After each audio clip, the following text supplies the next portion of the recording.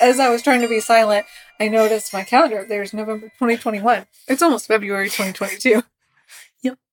Yep. That tracks. Yeah. Doing great. Okay. Hello. I'll be your Huckleberry. Yeah, you will.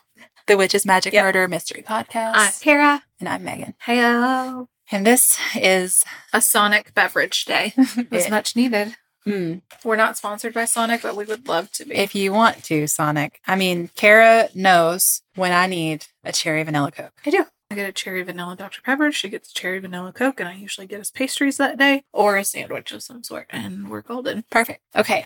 I wanted to mention, did you see that they've officially closed the Gabby Petito case? Oh my gosh, yes. I couldn't believe it. For one, I couldn't believe how quickly we all stopped talking about it. Yeah. Which I guess is what always happens. A resolution, everybody just... Well, we were all outraged. Yeah. And there was all the conspiracy about, like, he wasn't really there. He's hiding under his parents' house. Or, you know. And then all of a sudden... He's dead too, and... Because the media tells us what to care about. So all of a sudden, she's not in the news, but somebody new is. And it's just like, oh, Gabby Petito. But in case you haven't heard, which by the time this episode comes out, probably everybody's heard, but they found... Yeah. Brian Laundrie's notebook with his body, and in the notebook he had written his confession that he had strangled her, and then he died. They released his cause of death as a single gunshot wound to the head. It's just so unsatisfying. Yeah. You know, that's what her parents have to deal with. I mean, his parents too. Yeah, both their parents, although I don't want to be insensitive. His parents' ethics are questionable. On the other hand, everything I know about his parents, I learned from the media. So it's so true. Yeah. They tell us what to believe. Yeah. And the media, let's not forget, is a business. They want to sell. Yep. They want to get clicks. Yep. So somebody has to be the supervillain. But still, I'm just so sad that that's how it ended. And that, you know, he escaped having to pay for her crime or pay for her death. Yeah. It's all awful. And every time I see a picture of the two of them together, I think, they're so young. Yeah. And so stupid. She had so many goals, but she was stuck in that domestic violence victim. Mm-hmm. She was just a girl. Whirlwind. Doing whatever she thought she had to do to be loved. And it's like... Yep. Okay, so there's that. There's that, guys. And then there was also an update in the Alex Murdaugh case, where they charged him with like 23 new crimes. I think a whole lot of things related to money and all the stuff that he... Yeah. What's the word when you steal money from your job? Money laundering? No. Embezzlement. I was like, money laundering, that's not it. I mean, there probably was money laundering as well, but yeah, I didn't read the full list. And his family like completely cut him off financially and stuff. As another really sad case. It's like, how did this guy get here? He's from this really powerful like dynasty of family. God, yeah. And good Lord, his whole life is imploding. A hot mess express. Because he just thought he could get away with it forever? I don't know. And then what all is he responsible for? Exactly. I mean, did he kill his wife and son? And nanny? Or housekeeper? Whatever. What was she? I think, okay. What's the word? Opinion? Yeah. Conjecture? Allegedly. I think Paul, because he clearly had some sort of rage problem based on what I have heard and read in stories and everything. And I think he may have pushed that housekeeper down the stairs or something was weird. Or an owl got her. Obviously, you never can rule out the owl. And then, they covered it up. Yeah. Just like they covered up whatever happened to Steven, the guy who they said it was a hit and run, but you could tell it was like he was beaten with a baseball bat. Yeah.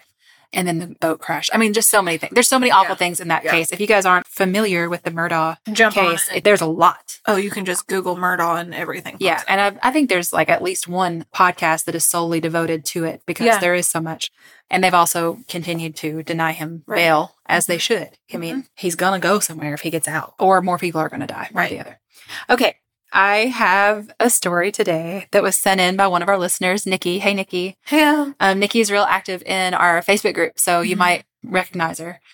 And she had actually posted this in our Facebook group. She'd also sent us a message about it. So here's the message.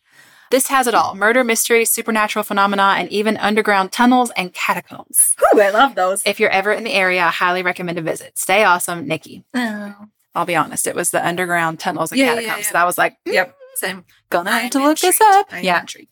Wait till you hear about them too. Like, okay. They're awesome. Okay. And she's not wrong. This story Where does is this have at? St. Louis. Okay. The story does have a little bit of everything. It's also like fairly intense at times. I messaged Kara last night and I was just like, oh my God, I hate this story so much. Everyone's going to hate me for telling it to them.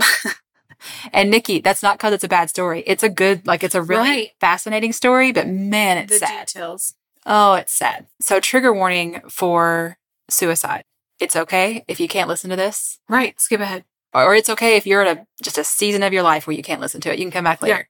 Because it's a lot. I could say more at the end, but I'm just saying it's a lot. It's a lot. So if you're even like, should I listen to that? Go ahead and don't. It's fine. Don't.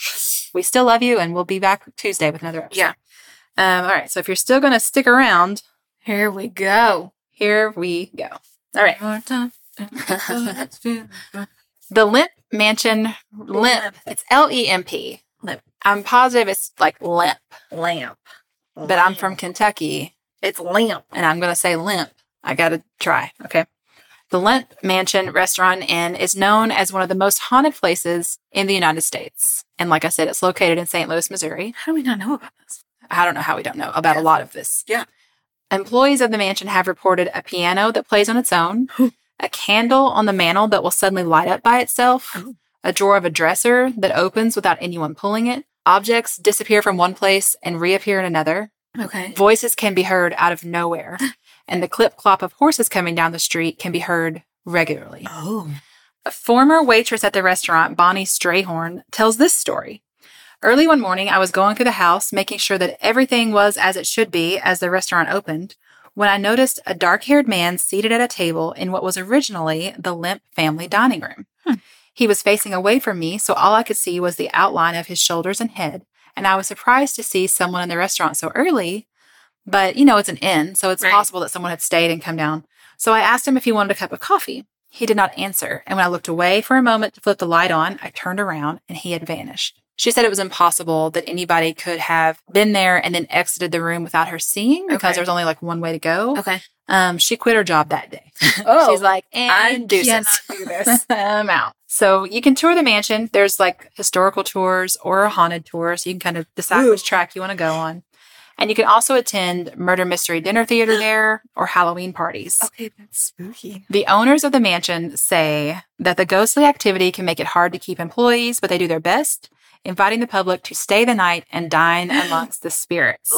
Ooh. I know, listen. Have some spirits and dine with the spirits. Well, and now we're doing their marketing.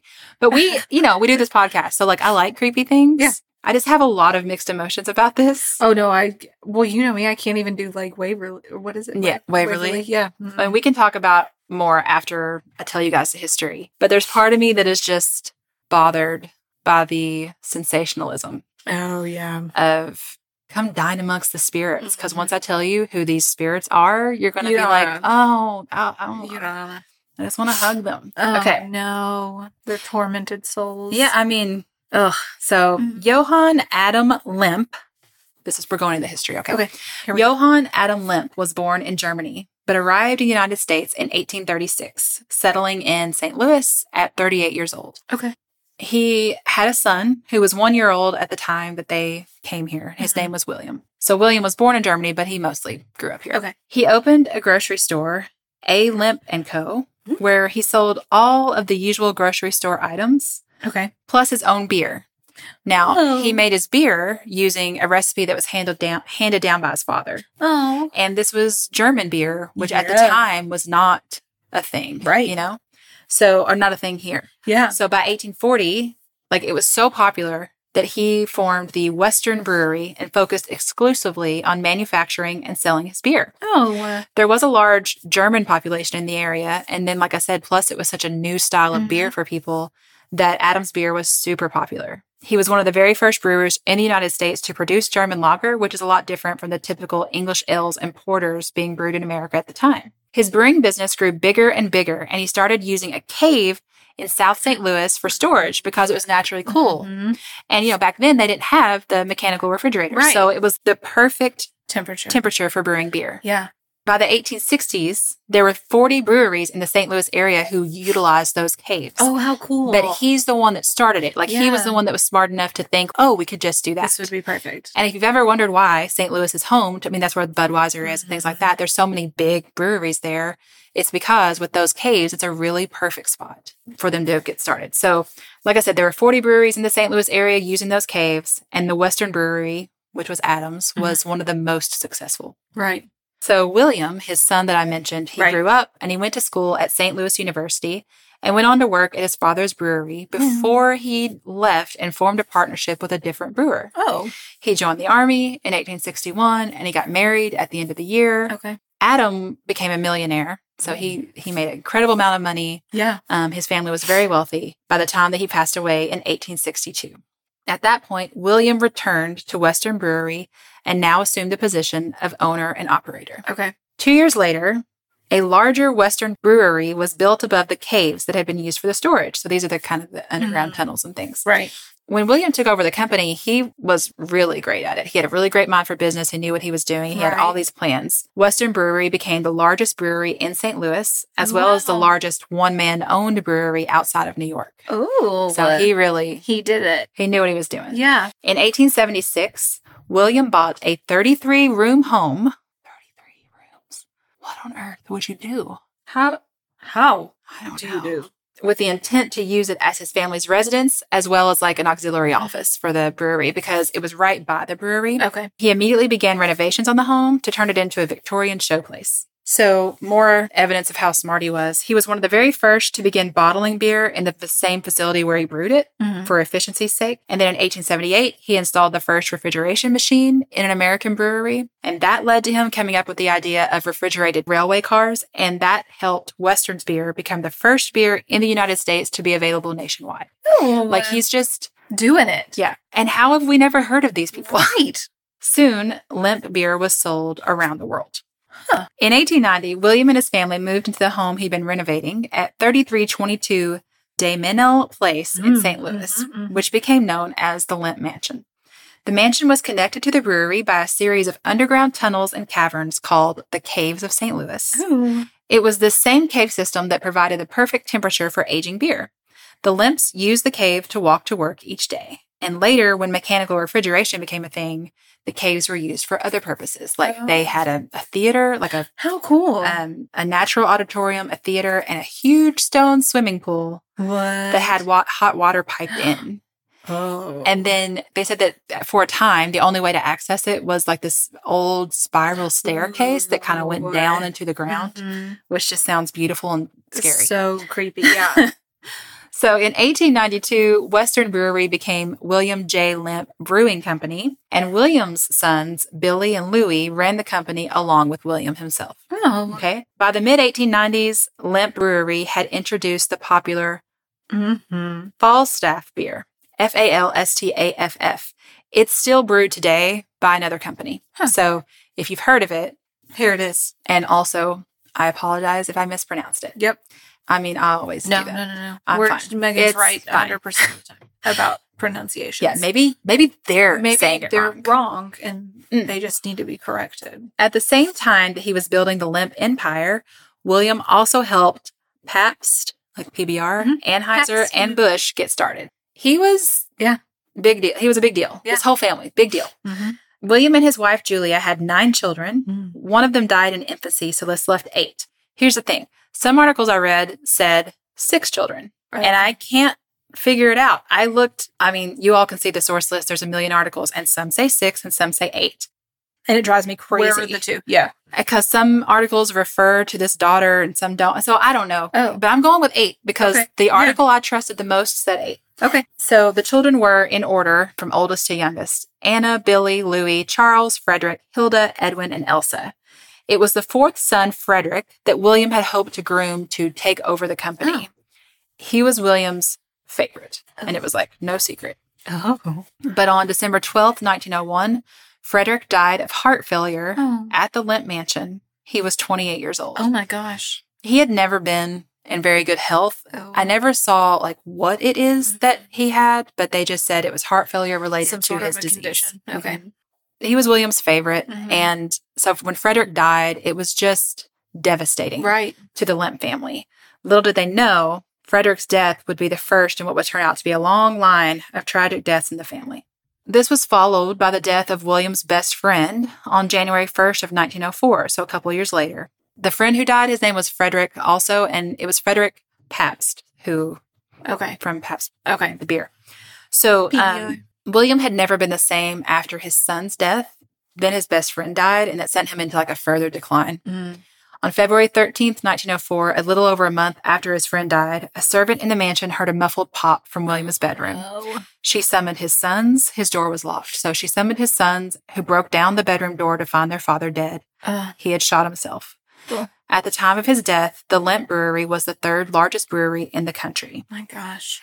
A year later, his widow, Julia, was diagnosed with cancer. Oh my gosh. She battled the disease until 1906, when she died in the same bedroom where her husband had shot himself.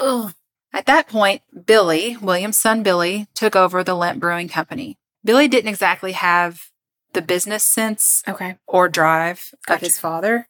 From what I can tell, he and his wife mostly just enjoyed being wealthy. Right. Lillian was nicknamed Lavender Lady because she had a particular fondness for lavender-colored clothing and carriages.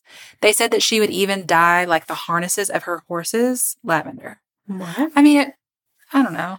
Why? I mean, I love a colored harness and lead rope. Yeah, but halter and lead rope on my horse, but lavender all the time. All the time. Wow. The things that were said about Billy basically were he had been born wealthy and was used to getting whatever he wanted, never really had boundaries. No one said no. Yeah.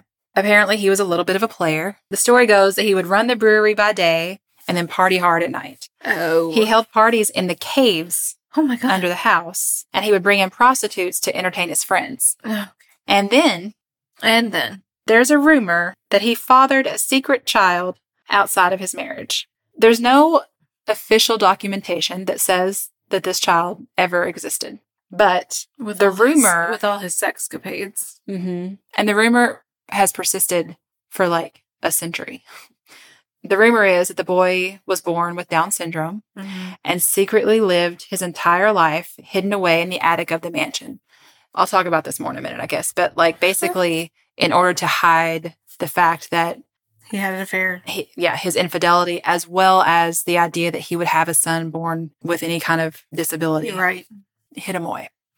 So, and before you think, this is just some wild made up thing, Charles Lindbergh did it first.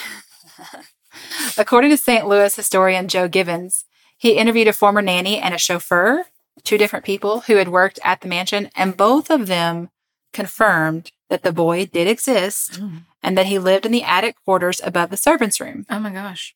Today, this boy is reportedly one of the ghosts of the mansion. People claim to have caught glimpses of him in the attic windows. Christopher Gordon of the Missouri. Oh, Mizzou. It's now I'm mispronouncing words I actually know. Missouri's History Museum thinks it's just, I'm sorry, the museum thinks this. Christopher Gordon of the Missouri History Museum thinks it's just a tale that popped up because of the attitudes toward the mentally disabled at the time. So back in the early 1900s, eugenics was all the rage. And eugenics was the idea of having this perfect genetic makeup, these perfect bloodlines. Right. So families, especially the well-to-do ones, didn't want to be perceived as having impure bloodlines. So hiding away family members with physical or mental disabilities in institutions or keeping them out of view in basements or attics was common. Wasn't Kennedy's sister? It's horrible. Yeah. But and Kennedy and Lindbergh were buddies. It wasn't unusual. No. Yeah. Another thing about this story is it seems like the story of the child ghost came first, and then people came up with an explanation for it, which is where this idea of the secret child became part of the lore. Gotcha. Okay. So, Andrew Lemp Paulson, who is one of the last living descendants of the Lemp family, says the boy never existed. People think the Lemps were just suicides and ghosts, he says, but we weren't. We're a real family, and these were good people. To claim that they would do something like that to a mentally handicapped child is extremely insulting. Which is true. I would feel the same way if it were my family. Right. However, at the time, it would be not, it's not okay. It's not excused, but it's explainable. It'd be a lot different than someone doing it today. Today, everyone recognizes that is horrible and ridiculous. Yeah. But back then, he didn't, you know? And again, not saying it makes it okay, but I think trying to be like, they're good people, they never would have done that. No, it's questionable. Okay. That's questionable. Kara. Yes, Megan. I have been seeing all over TikTok these hair straighteners. Ever since I got my haircut, I'm still feel like I'm learning how to do my hair all over again. Let me tell you, I have found one that works really well. It's from Tymo, Tymo. Yes. And it is the company for getting the best type of straightener for everything your hair could possibly need. It's all over social media right now with products from $59.99 to top-of-the-line straighteners. Each of their products are built to last and have so many options for whatever your hair needs are. So Kara and I received a couple of the products. Oh my we gosh, got a so exciting. and a blow dryer. Yeah. So I'm going to talk about the straightener because that's the one that I have used. It has a cordless design, which makes it so handy. You traveled with it. Yes. So it's great for getting a good hair reset on the go because it's so portable and convenient. It's called the Porta. It has this 3D comb design, which is enhanced by cutting-edge MCH and ionic technology. So you brush it through your hair, it straightens as it goes, and it pushes against this ceramic plate that gives a frictionless glide that promises to curb frizz by 50%. And I've totally seen that because my hair gets frizzy, and this just really smooths it out. I really loved it. Okay, so I got the Air Hype. I'm obsessed with it. I have just like naturally curly, wavy hair. So it was a huge game changer for me. It dries your hair in half the normal time and it keeps your hair safe and shiny, which I noticed immediately. I didn't even need to straighten it afterwards. And usually I do because usually I have all those wild like curls left over. Yeah. The wind power on this thing is intense. It's wild. Like I turned it up. I was like, let's play with these buttons. Okay, so it has 3 magnetic styling attachments. They're all amazing. You know how some blow dryers you get are like if you go to a hotel and there's a diffuser and you're like, oh my gosh, this is like tearing my hair to pieces and it's going to be so tangled. Not with this one. Nice. And it's magnetic, so it's great. So right now, you guys, our listeners can get 30% off their first order at tymobeauty.com, TYMObeauty.com. using the code WMM30. So that's just 2 M's. You guys know our codes usually have 3, so just keep that in mind. So with so many great products to choose from, now's the time to upgrade your styling and curling kit. So go to TYMObeauty.com and use the code WMM30 for 30% off your first purchase. Goodbye. Goodbye. Summer is the season of hot temperatures, outdoor adventures, and refreshing water activities. Summer is also the season of rough on your feet, causing dry, cracked heels and toes.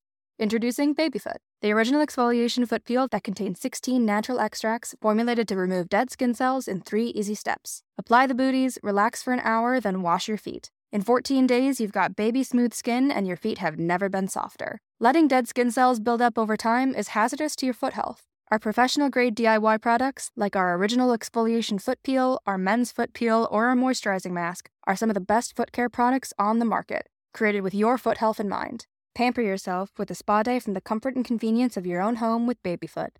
If you want a chemical-free, easy-to-use exfoliating process from the company that created the original foot peel, it's time to treat yourself to Babyfoot.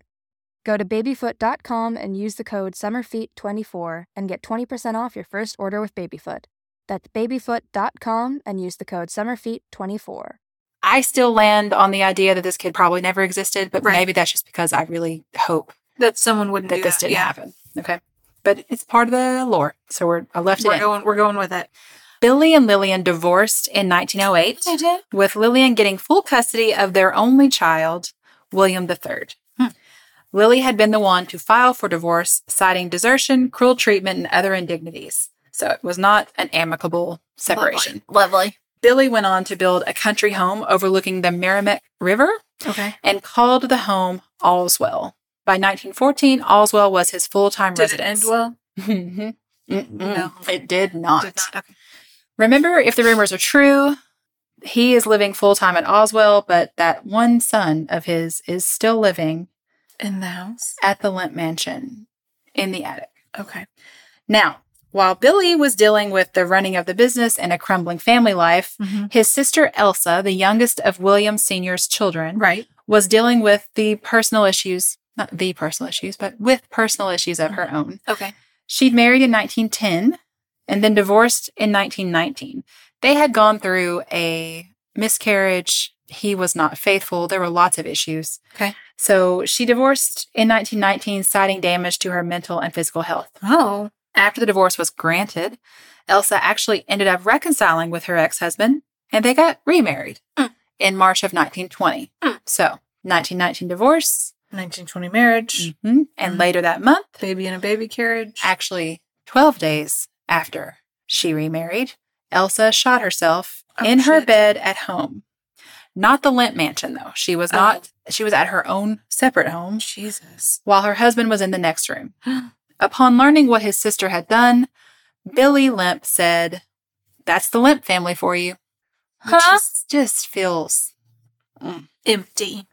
Also, at this point, it's just William Sr. and her. It's just the two of them. It's, that's foreshadowing, but whatever. Okay. After Elsa died, the Lemps called their attorney, a doctor, and the coroner, but not the police. Apparently, 2 hours passed before the police were on the scene, and there are some people who believe that Elsa was actually murdered and her death had been made to look like a suicide. Oh. A local film company in St. Louis actually made a documentary about this called Lemp's Last Right, W-R-I-G-H-T, and that's because her last name at the time that she died was W-R-I-G-H-T. Okay.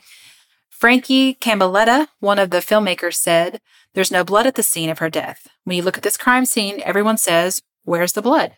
It's a through and through bullet. Usually, if you get hit by a bullet and it gets stuck inside you, then the bullet kind of acts like a stopper, right? And there might not be a lot of blood. But if it goes through you, you would think there'd be blood. And if there's not any, that's going to raise some questions." Cambaletta also says the police report was riddled with inconsistencies, from failure to interview key witnesses to misquotes and flat-out incorrect information. And then Elsa's body, this is so strange to me, it wasn't moved from the bedroom to be embalmed. They embalmed her right there. What? I don't know. And I'm like, is that some kind of weird practice that happened at the time? It also could have been, people were obsessed with this family. I'll get into it later, but it could have been like a matter of they were worried that if they took her to, there might be press, there might be pictures, or that someone from the funeral home might do something. You know what I mean? They might have just wanted to protect her privacy or the family's privacy. But anyway, they embalmed her right there in the room where she died, which people think is odd. So same. Yeah. All of that is suspicious. And then there's her husband. His name was Thomas. Obviously, they had a rough relationship, divorcing and then remarrying. Yep. And according to Cambaletta, Thomas had been sleeping with half the staff. And then after the divorce, Elsa had written her will and Thomas wasn't in it, which he was not pleased about because they were like the wealthiest family in St. Louis. Right. So after she wrote that will, then they rekindled the romance and remarried. And then she's dead 12 days later. Right. And Thomas got everything at that point because they were married. So it is not a huge leap to wonder if she was murdered. Right. However, the official cause of death is suicide. Okay. So anyway, the documentary does a deep dive into this, lots of investigative stuff, and it came out in March of 2020. So you can probably find it somewhere. I tried to Google to see if it was streaming anywhere because I knew in the article I read, he talked about his goal was to get it on Netflix or something. That hasn't happened yet. I don't know how long that kind of thing takes. Right. So, but I really love to watch it. Netflix, get on it. The Lemp Brewing Company shut down in the early 1920s after taking a big hit when Prohibition began. They tried making a non-alcoholic beer. Didn't work. I mean, of course it didn't work. No. Non-alcoholic beer is terrible. And also Billy just wasn't great at, he spent all this money renovating the mansion and let the equipment in the brewery kind of get in bad shape. He didn't keep up with the times and the other breweries did. So, a lot of things went wrong. Yeah. So the brewing company shut down without notice. Workers just showed up and there was a sign on the gate and they're like, "Oh, we're not working here anymore." Yeah. Great. So the trademark was sold to Lemp's friend, Papa Joe Griaziadic. Yeah, I'm sure that was right. And the brewery complex was sold at auction. I think it was sold for something like $500,000 when it would have been worth $7 million before Prohibition. Right. So quite bad. And then, like we said, the Falstaff, when I said the trademark, I meant the Falstaff trademark. Okay. So that's why that one beer is still brewed today. Okay. On December 19th, 1922, Billy Lemp dismissed his secretary from his office at the Lemp mansion and followed in his father's footsteps, shooting himself in his office in the same home where his father had died. Billy was 55. Jesus. I'm not even done. Oh my gosh. In 1929, Charles, William Sr.'s third son, moved into the Lemp mansion 7 years after Billy had died there. And this is the part where it finally hit me, where I was like, why do they keep moving into this? Yeah, get the heck. Why do you want to go there? Even after. Yeah. So much. I get the family staying after Frederick died, the first death, because it was your son and you just want to kind of hang on to whatever you've got. Yeah. But I think once the father killed himself there, I'd be like, you know what? We have a lot of money. We'll get a different house. So yeah, we can't do this anymore. And then now there's another one. And by this point, Charles has lost one brother to illness, his dad, his sister, and his brother to suicide. Yeah. So what and he's just going to move right into the same house and be okay. So he had not gone into the family brewing business. He found a career in banking and finance instead. Charles never married, and he lived alone in the mansion with his dog and 2 servants. Charles had developed obsessive compulsive behaviors to manage his extreme fear of germs. Oh. He wore gloves all the time. Oh. And it's during this time, after Charles had moved back into the house, that people believe Billy's son, the boy with Down syndrome who lives in the attic, passed away and was buried in the family cemetery plot with a small marker that just read, Lemp. For what it's worth, Richard Lay, the vice president of Bellefontaine Cemetery, which is where their plot was, he studied the Lemps for 30 years, and he says there are only 16 bodies in the Lemp mausoleum, and each is accounted for. There's no mysterious grave marker. Okay. So if we believe him, and I don't know any reason not to, I just don't think this boy existed. Yeah. Okay. In 1941, Charles sent a letter to a local funeral home stating that in the event of his death, his remains should be taken by ambulance to the Missouri crematory. He did not want his body to be bathed, clothed, or changed, and he wanted his ashes to be put into a wicker box and buried on his farm. No funeral, no notice in the paper. 8 years later, I mean, to me, it sounded like his death was imminent in 19... Why would he send that letter? 8 years later, in the room adjoining the room that Billy had shot himself in, Charles shot himself. Oh my gosh. After... I'm really sorry for this. Nope. He shot his dog. No, why? In the basement. No. Horrible. Poor baby. Charles left a dated note that said, "In case I am found dead, blame it on no one but me." He was the only one who left a suicide note of all of these. And it's assumed that he did this because he knew there had been all this speculation about the others. Right. And he just didn't want that with him. And he was just like, if I'm found dead, I did it. The fact that in 1941 he sent that letter, I'm like, in 1941, was he planning to do it then and he just kept putting it off? Or was it like, this is my family's legacy and I don't know what's going to happen. Yeah. But I'm going to go ahead and send this out. I mean, I just think it's so sad to think in 1941 he sat down and felt a need to even send that letter. Out. Yeah. So, at this point, Edwin Lemp was the last surviving son of William Sr. If you remember Louis, who had originally helped run the brewery with his father and Billy, Louis died in 1931, but of natural causes. Right. And then that just left Edwin. Edwin had worked at the brewery until 1913 before retiring to Cragwald, his own estate that he'd built overlooking the Merrimack River. So it's a different one than the one that Billy had built. Okay. Cragwald had an observation tower, 2 servants' houses, and a collection of birds, antelope, sheep, yak, buffalo. Did I say sheeps? Sheep, yaks, buffalo, and other animals. I just got stuck on the antelope and yak. I know.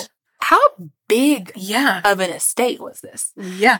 So Edwin was just commingle? As you can probably see, he was a big animal lover. Yeah. He became kind of a recluse after he moved out there, but he was really involved in charitable causes, mainly the St. Louis Zoo. Oh. Edwin died of natural causes at 90 years old. Oh my gosh. Leaving orders to destroy his art collection and family heirlooms. Why? Well, he was the end of the Lemp family line. And there are some who believe that the only reason he lived this long is because he got out of that house. And I also feel like that has something to do with why he wanted the family heirlooms to be destroyed. Right. It's like he doesn't want that lingering. Yeah, that family legacy was too sad. Yeah. And he didn't want it out there, or if he thought like they were haunted. If it was cursed and it could carry on through the physical objects. So he was just like, get rid of it. So his butler burned all of the paintings the Lemps had collected, which just kills me. All that art, as well as priceless family documents and artifacts. It all went up in smoke in a big bonfire. I can't imagine being Edwin at the end of his life, looking back and thinking of all the sadness. I mean, he had a huge family. Yeah. And just about all of them died by suicide, which is the saddest thing. So if you're keeping track, that makes 2 natural deaths, 3 if you believe the child in the attic story. And the mom. Didn't I say in that the other? That's the second one. One died from the heart attack. Well, I'm talking about inside the house. Oh, sorry. Yeah. So 2 natural deaths inside the house. Okay, yeah. 3 if you believe about the son. Yeah. And then 3 suicides that took place inside the Lemp mansion. And then 1 suicide that took place outside the mansion, if you believe that Elsa took her own life. Okay. For the record, like I said, her death has officially been ruled a suicide. So, alleged, our opinions. Yes. Charles had been the last of the Lemp family to live in the mansion. After his death in 1949, it became a boarding house. And that's when the ghost stories started. Residents complained of ghostly knocks and phantom footsteps throughout the house. Witnesses said they saw a boy who asked for someone to play with him. Talk of the hauntings made it harder to find tenants to stay at the boarding house, and the building began to decline. In 1975, the Porter family bought the mansion and began renovations to turn it into the restaurant and inn that it is today. And the Pointer family still owns it. Okay. So workers who did those renovations told stories of apparitions, strange sounds, vanishing tools, and the feeling of being watched. Many of them left the job site and refused to ever come back. So once the restaurant opened, employees continued to report apparitions as well as voices and sounds out of nowhere. They said glasses would be on the bar and they would just lift up and fly off. Oh. And the doors would lock and unlock on their own. Lights would go off and on by themselves. Ooh. A lot of the original architectural details have been replaced, but there are a few things left in the house that are original to the home. There are the decorative iron gates that go to the open air elevator that went down to the caves. Those can still be seen from the basement. In the office where Billy died by suicide, the original Italian marble mantle still stands. And the main bathroom still holds a glass enclosed shower that William Sr. had brought back to St. Louis from Italy. Ooh. And I just think about being in that house and touching those things and being like, this was here. Yeah. When this family was alive. Oh my gosh, yeah. I mean, this whole family was wiped out. Yeah. There are 3 areas of the mansion that are said to have the most paranormal activity. The stairway. So guests who stayed in the room where William Lemp Sr. died say that they've heard the sound of someone running up the stairs and pounding on the door. Which, if you remember, that's what happened. Yeah. The attic, where people say they've encountered the ghost of a little boy. Ghost hunters have left toys in the middle of the room and drawn a circle around it to see if they've moved. And they'll come back the next day and they'll be moved. They've done a lot of stuff there to investigate. And then the third place mentioned to have lots of paranormal activity is that entrance to the caves below the mansion. The staff calls it the Gates of Hell, which seems like a little much. But I couldn't find any specific stories. They're like, it's super haunted there. There were no then stories. What? Tell us what. But I'm like, it's the entrance to a huge hole in the ground. So it's, you don't really have to give me a story. I'm just curious what they are. We don't want to go on. Overall, I read through a lot of accounts from people who have stayed there. They're like, oh, I stayed here in 2014 and here's what happened to me.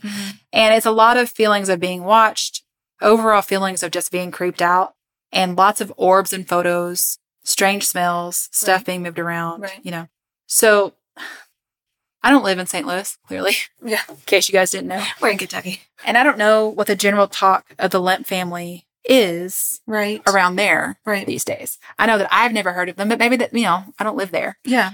But they were this incredibly wealthy family. At one point, they were kind of royalty almost. People were obsessed with them. Whenever Billy and Lillian got divorced, it was all over the newspapers. People would dress up and go to the court to watch the trial. I mean, what?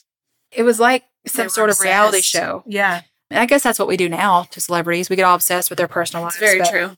I mean, they make shows out of it now. Right.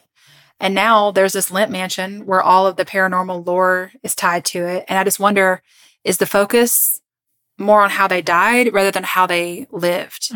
Because Like, do people know the Lemp name just because of that house?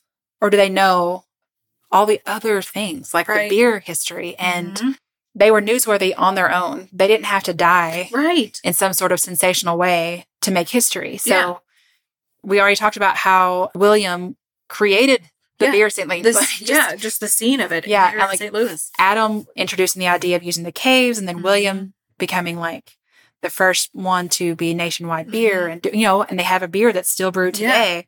Remember how Edwin was all into the St. Louis Zoo? Yeah. This one article I read was like, St. Louis wouldn't have the zoo without the Lemp family. Oh, wow. It wouldn't have the beer culture without the Lemp family. Yeah. And Elsa, the youngest child whose death was kind of suspect, she left, I shouldn't say child, she was an adult when she died, but the youngest child of William Sr., she left $100,000 for the children's ward of Barnes Jewish Hospital when she died. And the article was like, she built that hospital. I don't know. I just, knowing. They left a legacy. Yes. Not knowing that they had made that kind of impact on their community. Just to think of how they all died. Yeah. Is so tragic. Oh my gosh, yeah. So the idea of come spend the night and dine with the spirits. Yeah. Don't call them the spirits. Like, they're the Lemp family. Yeah. Yeah. And also. And it's just so sad. You're taking advantage of their tragedy. Yeah. And I don't know. Then I started really thinking about that. And I was like. We do that all the time. That's what we do for a living. We tell these stories. But I hope that we are bringing. I'm not trying to make these stories. Right. I'm not trying to exploit other people's We're trying to bring their stories to life to people that may not have heard of them before. Yeah. And you and I do make jokes to each other, but not about the and that's the how victims. We stay sane. Right. But I just think, don't call them the spirits. Don't say, come dine with the spirits. I'm going to wrap this up with, if you or someone you know exhibits warning signs of suicide, you can call the U.S. National Suicide Prevention Lifeline at 1-800-273-TALK or visit suicidepreventionlifeline.org. If you need that, reach out to someone. Mental health is so important. Don't be alone. No. Because you're not. There's no shame in it. You may feel it, you're not.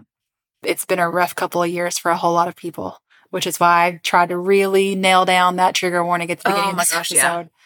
Yeah. I almost thought I'm going to wait and not do this episode yet, but I just wanted to be like, let's learn more about the Lemp family besides how they died. So they had a lot of history. Yeah.